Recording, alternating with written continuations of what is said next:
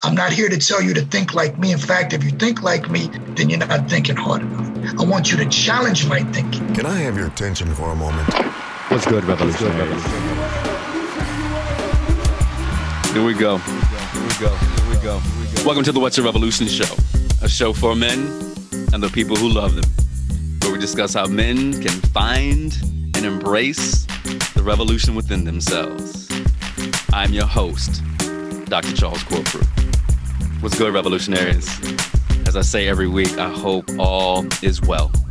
I hope that your families are well. I hope that you are finding space for self-care, that you're finding space to do your breath work, to find community, to sit in space, even though as we are still mired in this pandemic, that you're finding opportunities to smile.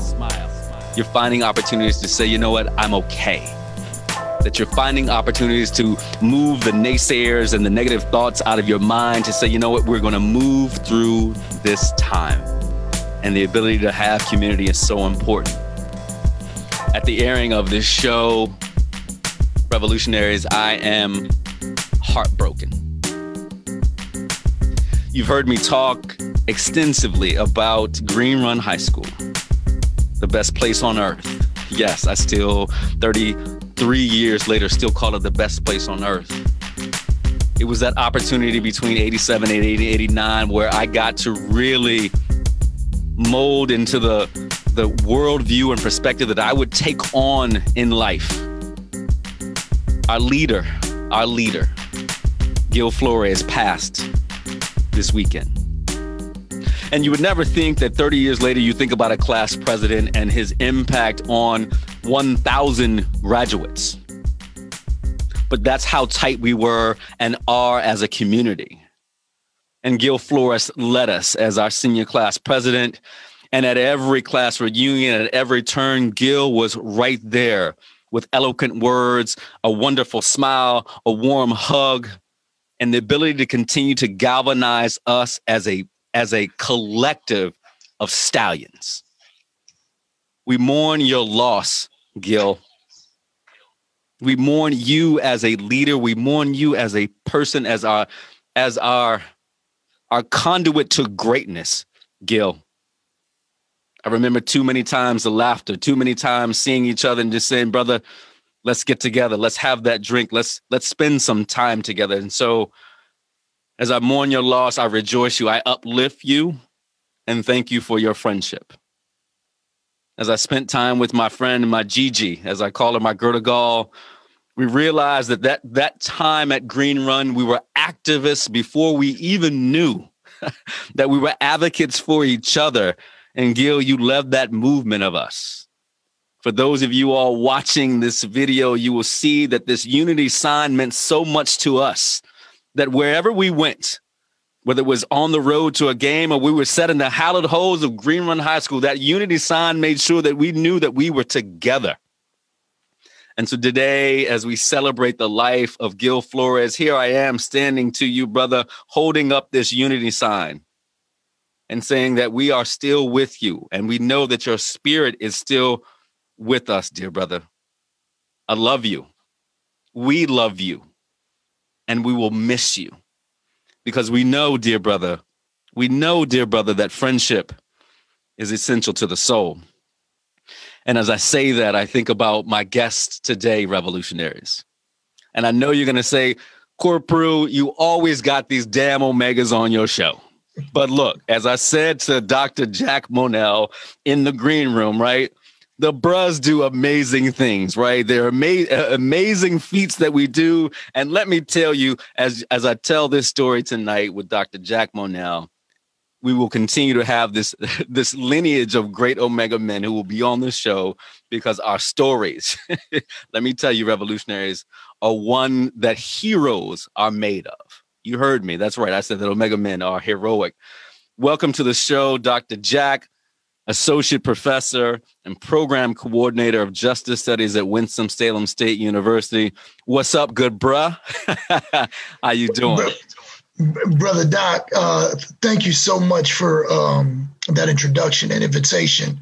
But let me begin quickly and just extend my heartfelt condolences on the loss of your comrade, your lifelong friend, your classmate. As any loss is difficult, but one, as you so well stated and shared with the audience, clearly impacted you greatly. So my heart goes out to you, brother. Thank you, dear brother. 1,000 of us graduated from Green Run High School in 1989. We are the largest class in Virginia state history. And almost 33 years later, somewhere around there, that from the time that we met as a class to now, I can walk on the streets, dear brother, and say, "What's up, Stallion?" And that endearing feeling that you get knowing that Stallion, that Kelly Green, royal blue and white still runs through our veins, right? That happiness and joy, that camaraderie as we know fills us up. And I was so fortunate today, dear brother, to, as I said, sit with one of my classmates that we met in elementary school. Can you imagine that?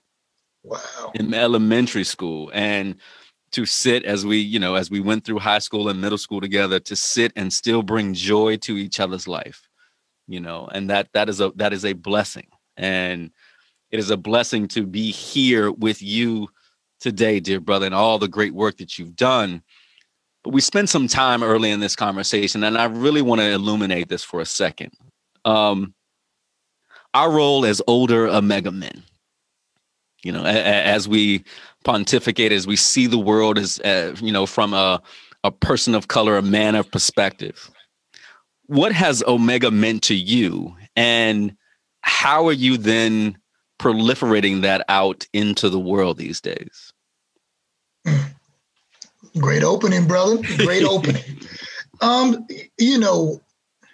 As older men, oftentimes, the old adage, when you're younger, you make youthful mistakes. As you get older, you learn from your mistakes, and hopefully you grow and you begin to do men things or things, age appropriate. In my journey in Omega, I've been able, to see how I've been able to first and foremost appreciate what she has done for me, for us, outside of the glamour, outside of the glory. Oftentimes, young brothers or persons outside of the organization, they just see the shine, they see the floss, they see the glossiness and everything else that social media and popular culture presents. But for me personally, Omega for me goes back to my youthful days, my delinquent days, my days that unfortunately I was lost in trying to find myself as an adolescent growing up during the crack epidemic. You say 89, I would have been class of 91. And growing up in New York City during this torrid, horrible representation of poverty, degradation, drugs, crime, and no one cared about us, right? And because of the decisions I made early on as a juvenile, it brought me to facilities, to correct my behavior, and duly noted, at that time, I guess it was necessary. But my first example of knowing what an Omega man was, or what Omega was the Dr. Carter G. Woodson Academy. What? Yes. So I'm in this facility crying every day because, it's a horrible situation. So I'm crying every day, but I was able to gain some solace. I was bright, obviously. That's always the caveat, right? I was bright, valedictory in this, salutatory in that. But unfortunately, those mistakes led me to that place. And they, of course, because we're minors, they have to educate us. So the educational wing in this facility was named the Dr. Carter G. Woodson Academy. So, of course, I don't know what this means, but I just know, it has to be somebody important, because why would they name him, right? So then I'm looking at this counselor. They didn't call them corrections officers, because it's juveniles. And this counselor has this horseshoe on his arm. So I'm looking at dude, and I've always been inquisitive and always, very deliberate about what's going on around me. So I'm just like, yo, what is that, right? And he looks at me, he's like, that's my fraternity. And I'm like, Okay, what does that mean? First generation everything. So I'm clueless. And he was like, well, if you go to college one day, you'll know. And then he was like, that gentleman on the wall is one of my brothers.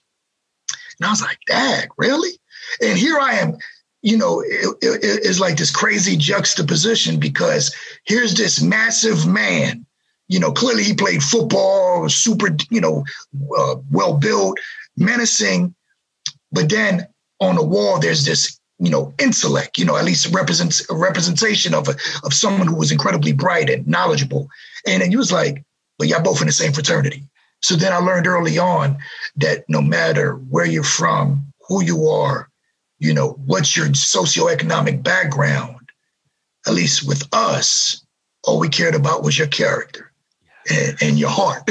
So, and so that's where, that's the perfect, backdrop to where I'm at today. So all those years later, after obviously pursuing Omega and then, getting, my family life and trying to do this, trying to change my life, because I had some pitfalls along the way, of course, because unfortunately for me, I spent almost 4 years detained. It was 4 years and, 15 to 19. So I didn't do the high school thing. Like I said, you were 2 years ahead of me. I would have been class of 91. That's my class year, but I didn't graduate. I had earned my GED while incarcerated, because once again, men of Omega who were working at these facilities in upstate New York at that time were like, dude, you don't belong here. And it was bugged because, this is during, you can recall, this is when Magic said, had disclosed that he was HIV positive. And I'm flabbergasted. I'm like, I love Magic.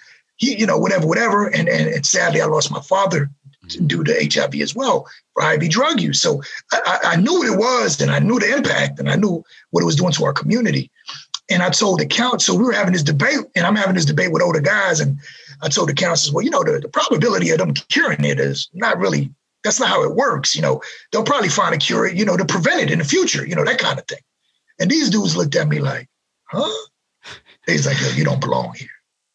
And from there, that was the catalyst of them pushing me to make sure, number one, that I stayed out of trouble so that I could make parole. But then that I, once I got out, that I'd be able to transition into some sort of institution and then continue with my goals and aspirations. There will be a number of people who listen to this show who understand all of the language that you were just spitting, dear brother.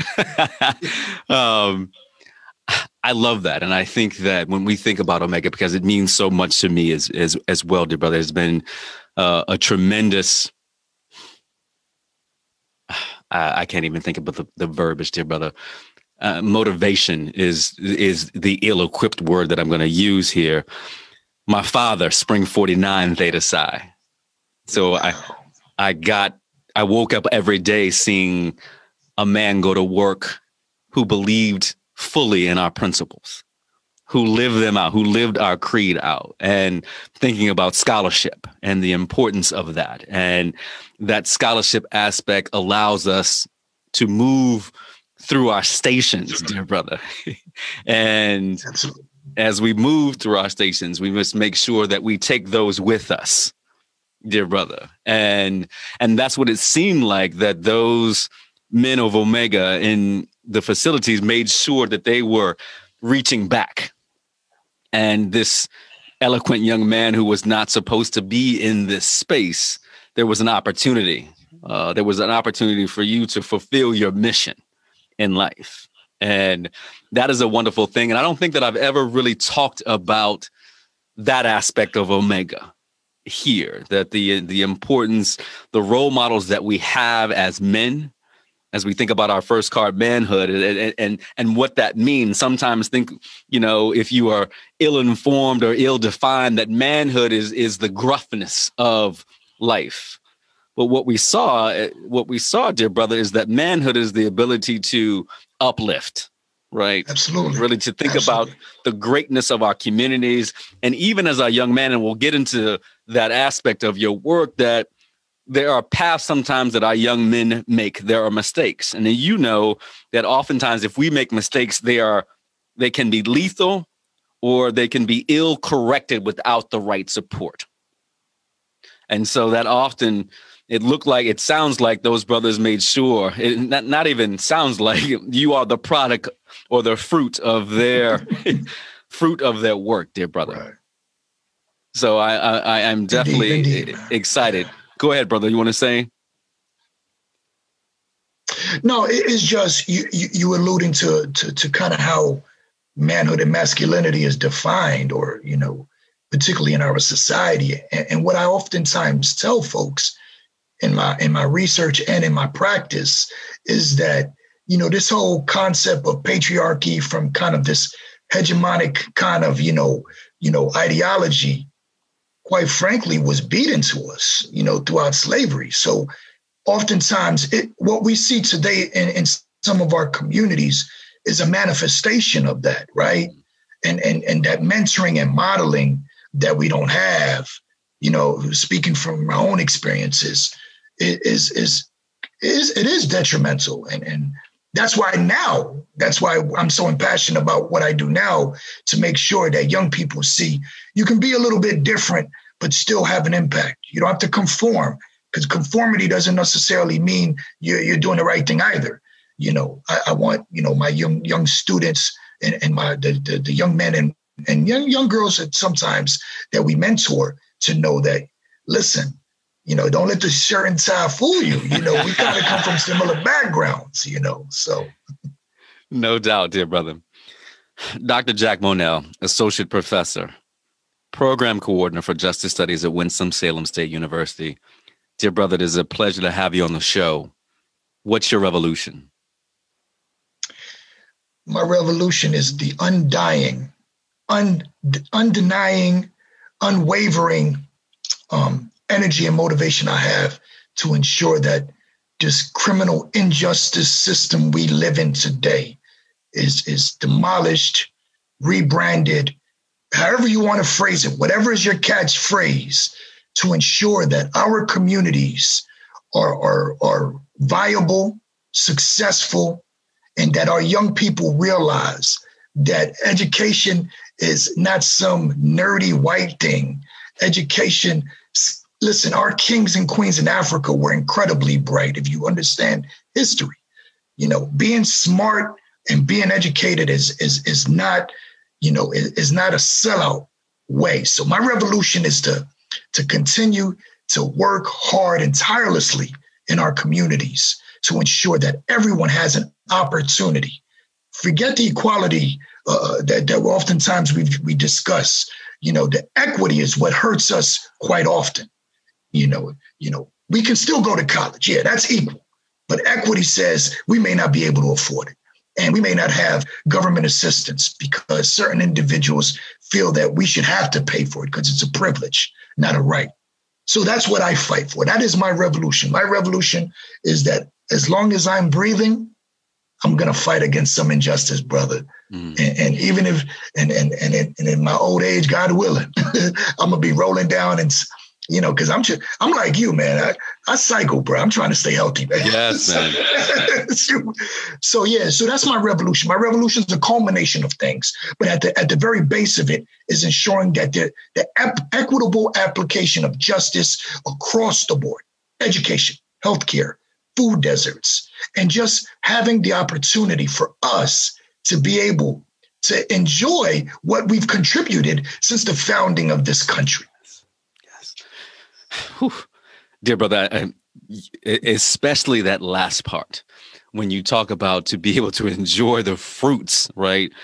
The backs that this country, has been built upon, for us to be able to walk safely and lovingly in our communities, to be able to see that's my home that I purchased. Right? Exactly. To be able to, and we talk about this at Camelback Ventures where I work, to be able to have livable communities where, as I said, walking down the street with family members, going to schools that actually uplift and support and amplify our students, our children's ability to grow into, right, images of ourselves. Right. So as our young men, as they become, as we begin to even amplify and increase, right, Omega, they get to see good Omega men doing the work in the community because we have been able to buy into, when I say buy into, that we've been able to really move into the spaces that allow us to feel safe in who we are as people.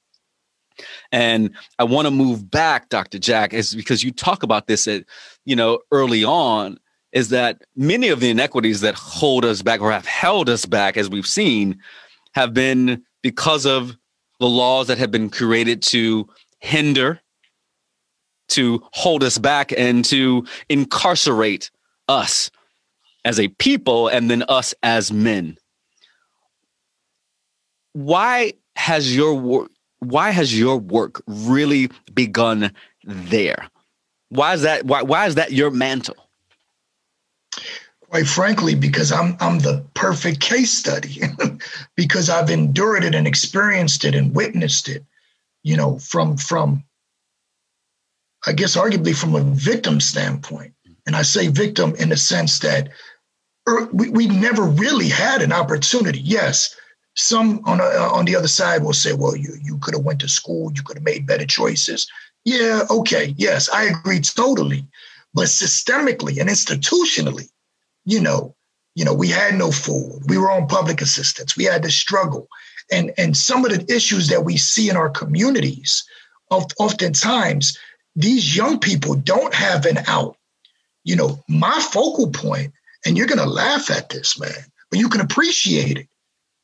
I ultimately knew I can go to college, or I wanted to go to college because of then the Cosby Show, of then the different world, of then finally school days. Wow. And what it showed, when you look at, because, a lot of what I do deals with popular culture. What I look at, is when you have these positive representations of our community, people strive for better. You can ask all I'm not a psychologist, but you can ask all the clinical folks, and it just, all the literature supports, how these images manifest in one's mind. So for me, it's always been imperative that we deal with these inequities. And as a kid in the housing projects of Brooklyn, when a social worker, who was finally dressed, by the way, in sharp, brother, because I used to be a social worker too, and I was like, who is this man enduring these, because who we kidding? We had some rough dudes in my projects. He would come and see my grandmother and talk to her, and she'd be all tickled because she was kind of smitten with him. But, years later, I didn't understood why he was there, obviously. But it was like, it's this institutional kind of racism and systemic racism. You talk about the criminal justice system and the laws.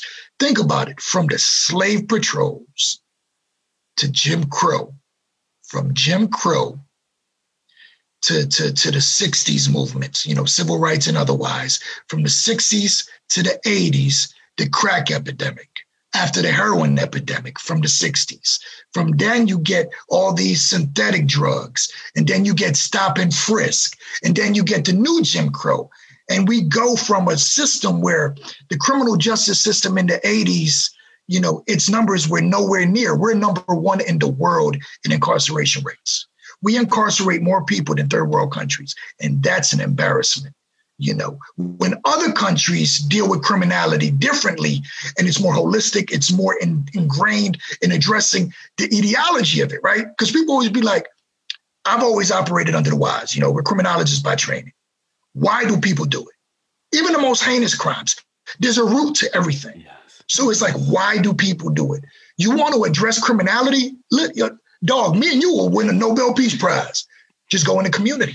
Yes. Change the demographics in the context of logistics. Provide them the resources and access and the structure and the modeling that they may need, and watch how things change, and stop incarcerating people. And I promise you, in 10 years or so, the same people you are incarcerating left and right will be successful citizens in our society. Brother, as you were speaking, I keep thinking about I want to say the current political cycle, but at the airing of the show, the political cycle would have changed just a little bit, right? Yes, indeed. And as I think about, what you just said, is that we've had these conversations around defund the police, and I'm going to call it right now a political term, because what happened is what we saw in November. We saw progressive politicians who had championed defund the police lose, because and as you and I both know, that words matter. And so, and what happened, in my opinion, is that as we started talking about defund the police, right, we always have to think about white supremacy culture and how people are going to internalize that aspect. So when you said defund the police, right, people are like, oh my God, you're going to take money away from the police. They're not going to be in the police. Instead of, hey, let's go and do the homework around what's happening around this defunding the police. As you just said, many organizations, as they're thinking about it, they've taken off the mantra of defund the police, and they are basically diverting funds to other aspects, right, of community policing and community engagement, right? Instead of saying that we're going to fully fund police to do X, we're going to shift funding for social workers and psychologists and community engagement and religious activities, or all of these different activities that actually bring people together. And I've seen policy change. And that's so key, right? As we think about the work that we do, that policy is about changing people's behavior. We've got to package it in some way that doesn't scare people, which I hate. But when we change policy and get people to change their behavior, instead of sending, right, for a mental health call, we're sending ill-trained police, we're sending mental health workers. So we're not seeing on the news brothers being shot because they're going through a schizophrenic episode, right? Or they're bipolar and they're having a manic episode. And all of a sudden we're seeing them murdered on the street because someone is scared. And they don't know, they're ill-equipped or they don't have the training to understand how to de-escalate what's going on. And so hopefully within this new political cycle, we'll have better conversation about what this looks like in our communities, right, across the country, and how cities and towns and large metropolises are thinking about policing and working together with communities to de-escalate and de-incarcerate folks, all right, for accidents, things that happen in communities that could be, right, handled in a different way. Because as you said, we incarcerate more people than any other country in the world, which means that we incarcerate more Black people than any other country in the world, which means that we incarcerate more Black men than any other country in the world. And I lived in Louisiana for 15 years, and I always have to give a shout out to my beloved New Orleans. But we incarcerated more people in Louisiana than any other place in the world. And Louisiana was still one of those states that executed minors before the Supreme Court, made it, unconstitutional. So I know, brother. Yes. I like going down to New Orleans too, but I use them a lot in my class. Yeah. And shout out to Brother Will Snowden at the Juror Project. It'd be interesting for you to see what's going on with the Juror Project and Will Snowden. Good brother. Happens to be a Kappa, so but he's an amazing brother who helped fight, with some other advocates and activists in New Orleans to overturn the non-unanimous jury deliberations, where you could be convicted in Louisiana with a 10-2, 10-2 verdict. And so congratulations to him on really overturning that. What we're seeing now is that there's a case with Cardell Jones, if I'm correct, who shot our beloved Will Smith, Super Bowl champion, but there was a 10-2 verdict. And it really caused a lot of uproar in our community. This brother's been in jail for 5 years, and now the Supreme Court has actually vacated the conviction. And so now Jason Williams, a good friend of mine, who's now the New Orleans district attorney, will have to decide whether or not he's going to take up the case again. So it's really, really interesting.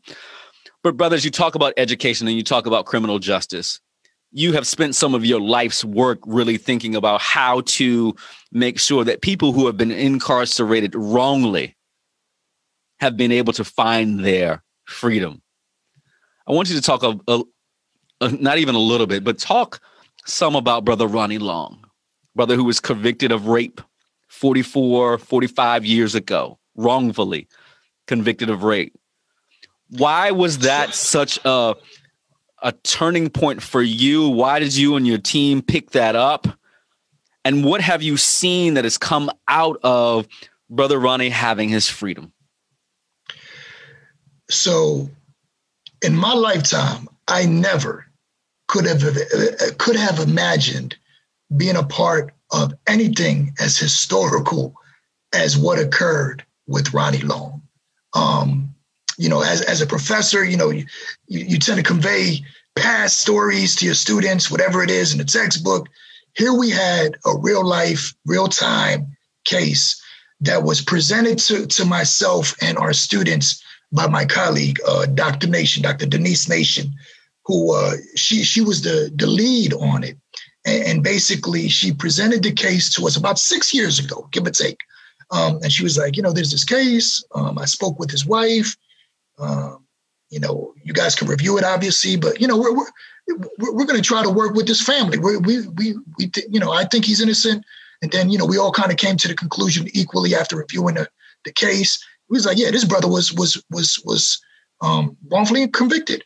For those unaware, just so you understand the backdrop of it, this occurred in Concord, North Carolina, which is obviously a predominantly white area in North Carolina, outside of Charlotte, maybe about 35 minutes outside of Charlotte.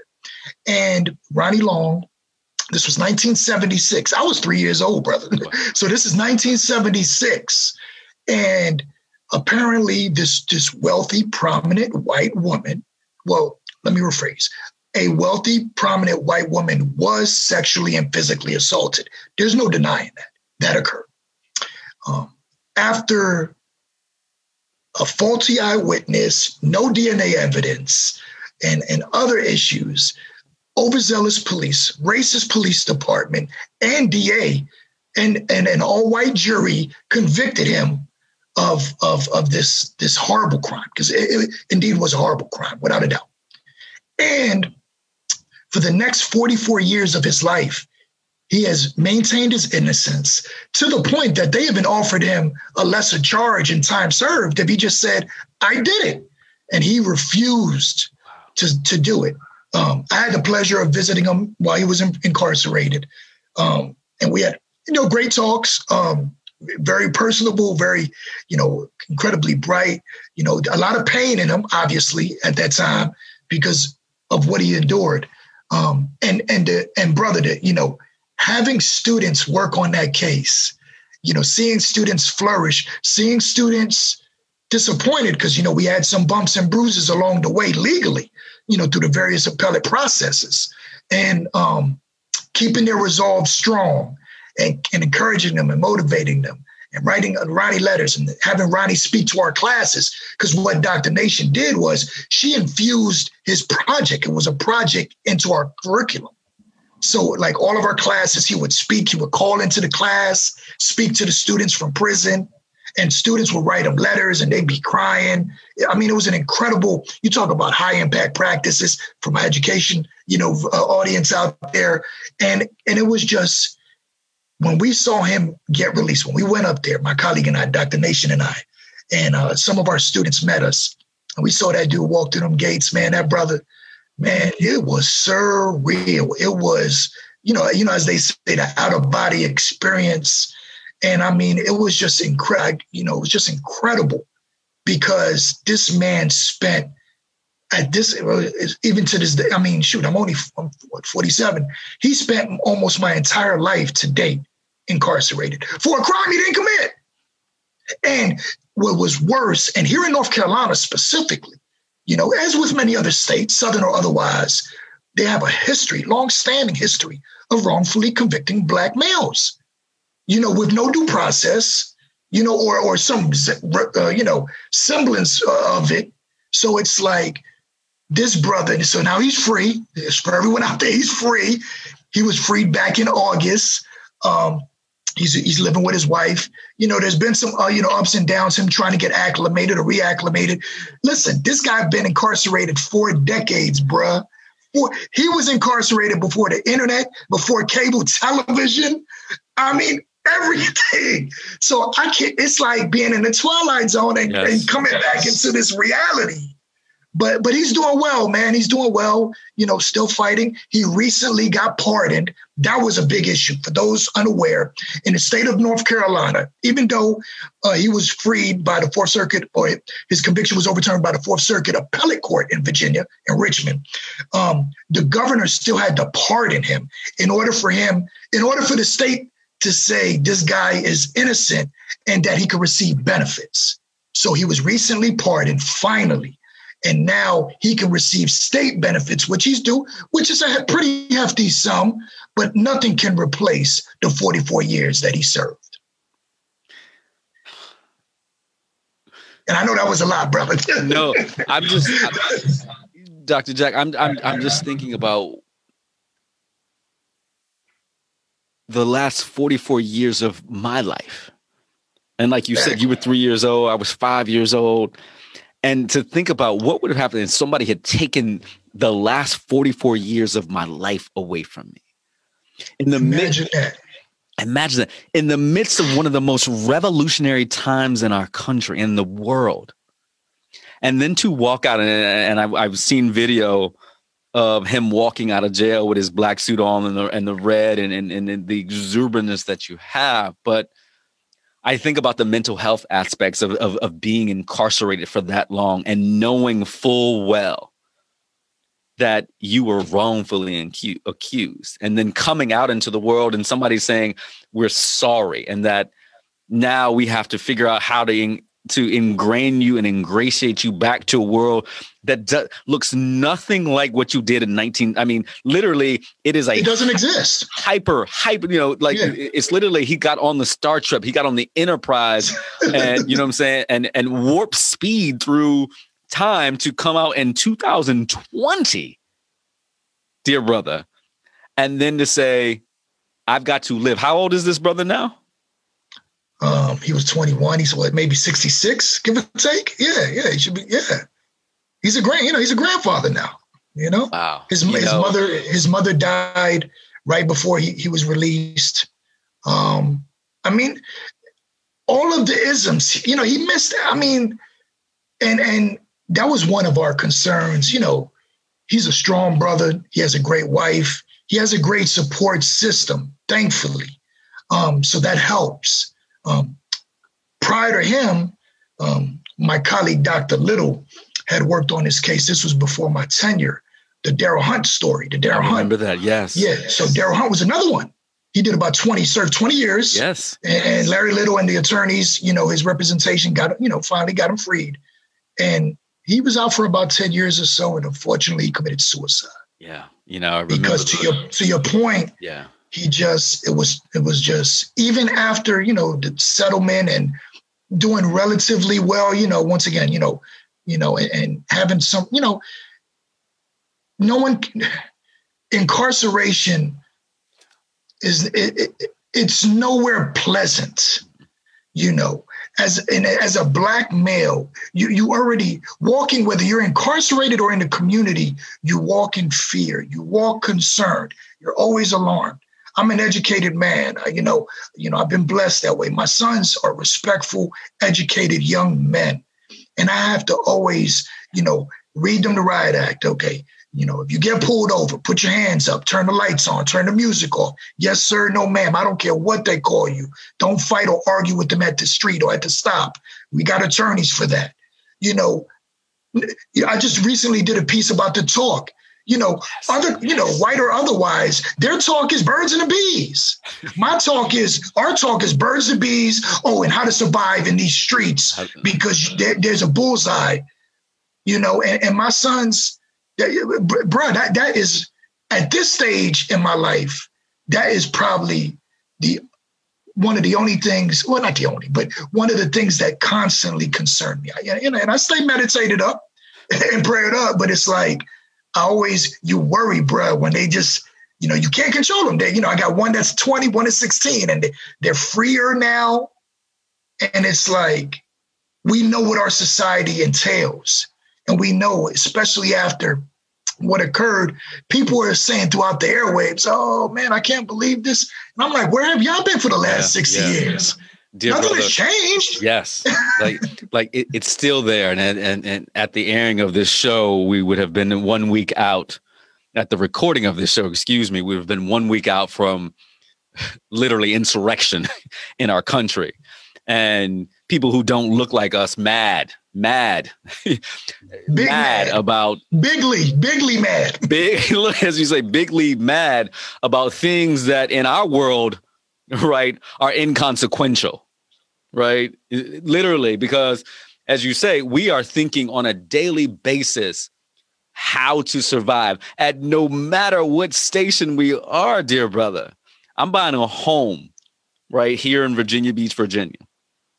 Knowing the climate and culture that we have lived in and the intensification and amplification of certain voices and certain feelings, I worry about my neighborhood, right?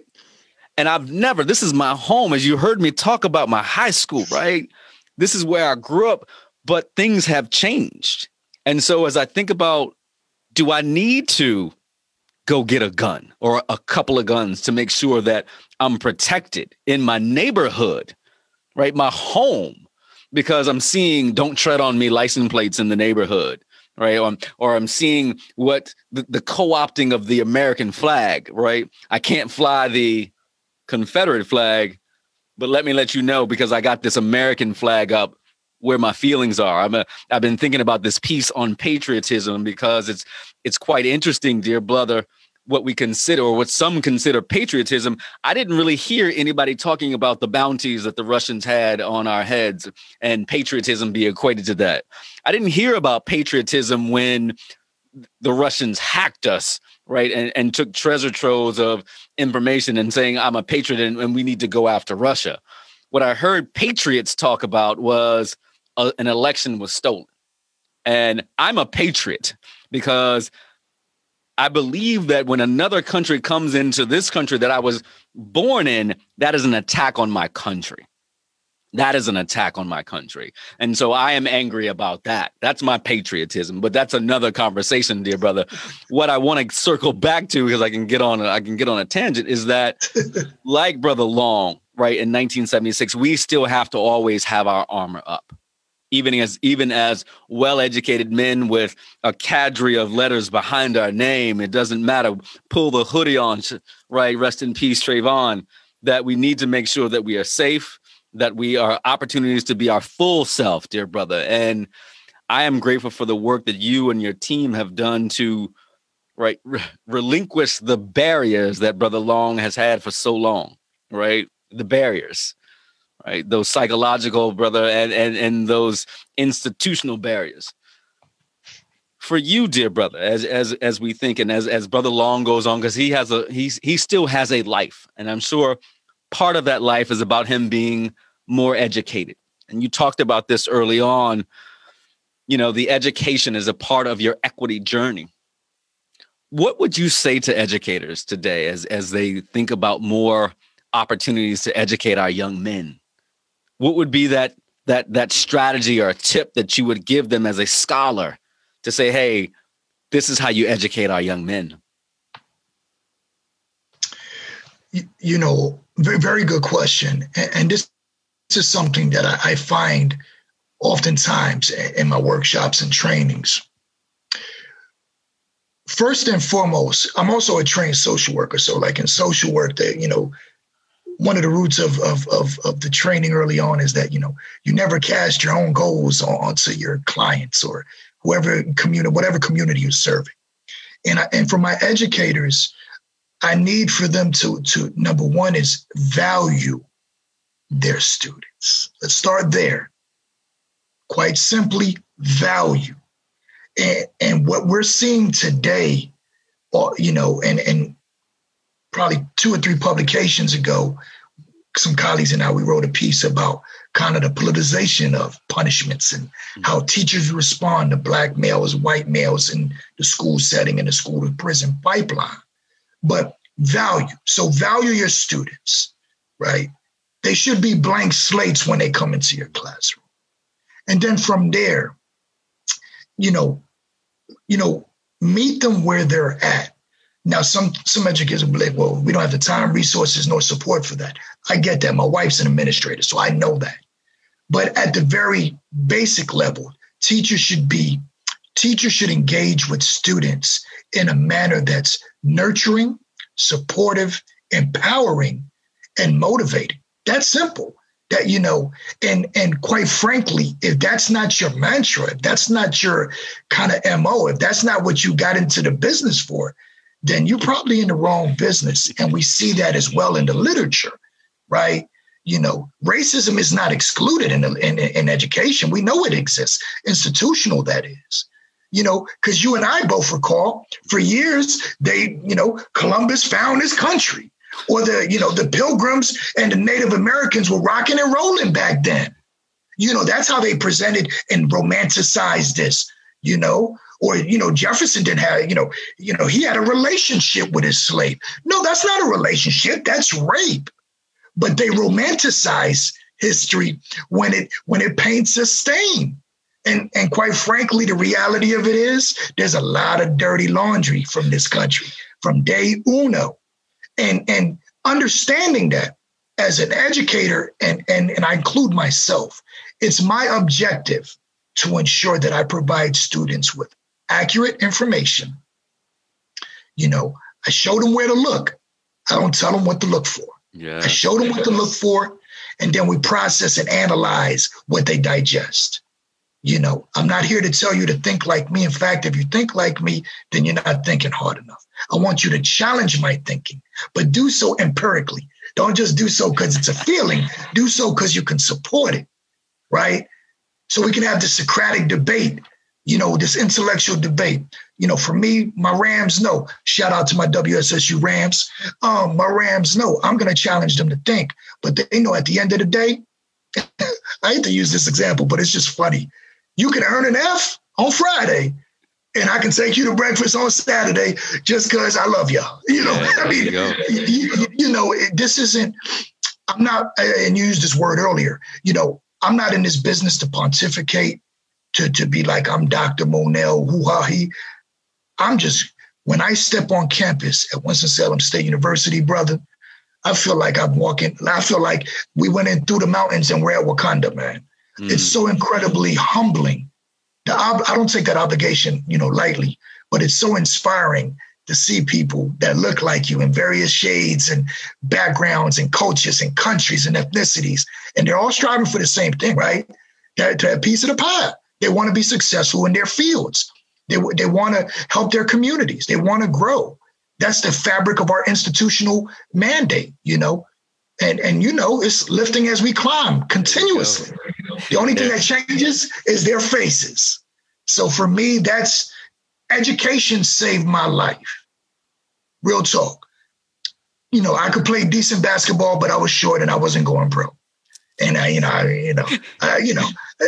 pretty athletic, but I wasn't that good, bruh. For me, it was the books. That man behind me, Malcolm X, the first book I ever read in its entirety. Yeah, me too, brother. And his story is partly my inspiration. Him, Piri Thomas, another Afro-Latino who was locked up back in the days in Harlem. He eventually, passed away, but he did a lot of gang work in Cali. Eldridge Cleaver, all of these individuals, for me. And I will finish up on this point. As much as we can, we just need to encourage our young people to read. And they can do audio books. I don't care how they do it, but just get the information. Because if you don't know where you come from and you allow for it to be interpreted or misinterpreted by social media or Google or whatever the case may be, then you don't know the true essence of the movement or the direction you need to proceed in. And I think that's where we falter as a society. Yeah. We have kind of allowed our young people to not really understand or appreciate our past. And that could even go deeper into fraternal, or it can go a whole lot of ways. Dear brother, education has been for us, the door opener, right? When there were barriers, education, the opportunity to sit in front of something and to internalize and digest information has opened doors for us. We need to make sure, as you said, that we continue to put great things in front of our students that allow them, that motivate them, that see that having an education in some form. And my best friend, Quince Griffin, my childhood best friend, went 3 years at Virginia Tech. He was the smartest cat that I ever knew, right? He still to this day, he can roll through calculus, but he's now made his money in real estate. But still, that education, it doesn't have to be education in the traditional sense. You just need to go out and find a way to educate yourself, to grow and amplify the work that you want to do. Because if you don't continue to grow, even at this stage of life, you will die, right? We think about the mutation, and I say this in the most deleterious way, the mutation of this virus. Guess what that virus is doing, everyone? It's learning. Mutations are about learning. It is trying, like anything else in life, the mutation of this virus is trying to stay alive. It's learning. We, in essence, need to be mutants because we need to continue to grow. We need to continue to learn. And for us as Black men, we need to make sure that we continue to survive. And not only survive, dear brother, but to thrive. Absolutely. Look, this has been a wonderful opportunity. Dr. Jack Monell, Associate Professor, Program Coordinator for Justice Studies, Winston-Salem State University. Also good man of the illustrious Omega Psi Phi fraternity. Dear brother, it has been a wonderful opportunity to talk to you, to hear about the great work, to hear about your journey as a man, to journey as a scholar, and why you continue to uplift those Rams of Winston-Salem State. I keep thinking about Big House Gaines, if I'm correct. Yes, there you go. I grew up, my mother, sweet mother Bertha Dolores Bryant, we used to go to the CIAA tournament when I was young. Yes, sir. Winston-Salem State, Big House Gaines was always leading those Winston-Salem State Rams into the tournament, doing well. I grew up seeing him, and seeing other great men at those, as my mother called the tournament. But brother, I ask that you continue to, use our fourth card, Uplift, to do the continued great work that you're doing, not only at Winston-Salem State, but across the country, that your revolution, right, as you talk about the equitable opportunities, that we see this from a systemic perspective, that equity has to happen, right, as an amalgamation of health, education, law, all of the things that make us thrive as people. I wish you well. And if there's any way that I can support you in your work, you as a man, you as a person, dear brother, please let us know. I am tremendously grateful for the time and for my revolutionaries. I'm always thinking about you. I'm asking that you take care of yourself, that you be careful for your families, that you still find ways to love on them, that you talk to them, that you find ways to smile, as I said earlier, you find ways for self-care. As brother said, we stay meditated up and we stay prayed up. Make sure that you're praying for those who have lost loved ones. I pray for the Flores family. I pray for my brother Gil. I will miss you. I will miss you, dear brother.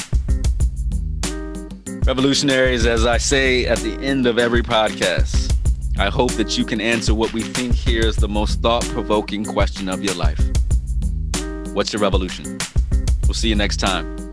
Take care. What's good, revolutionaries? Take care.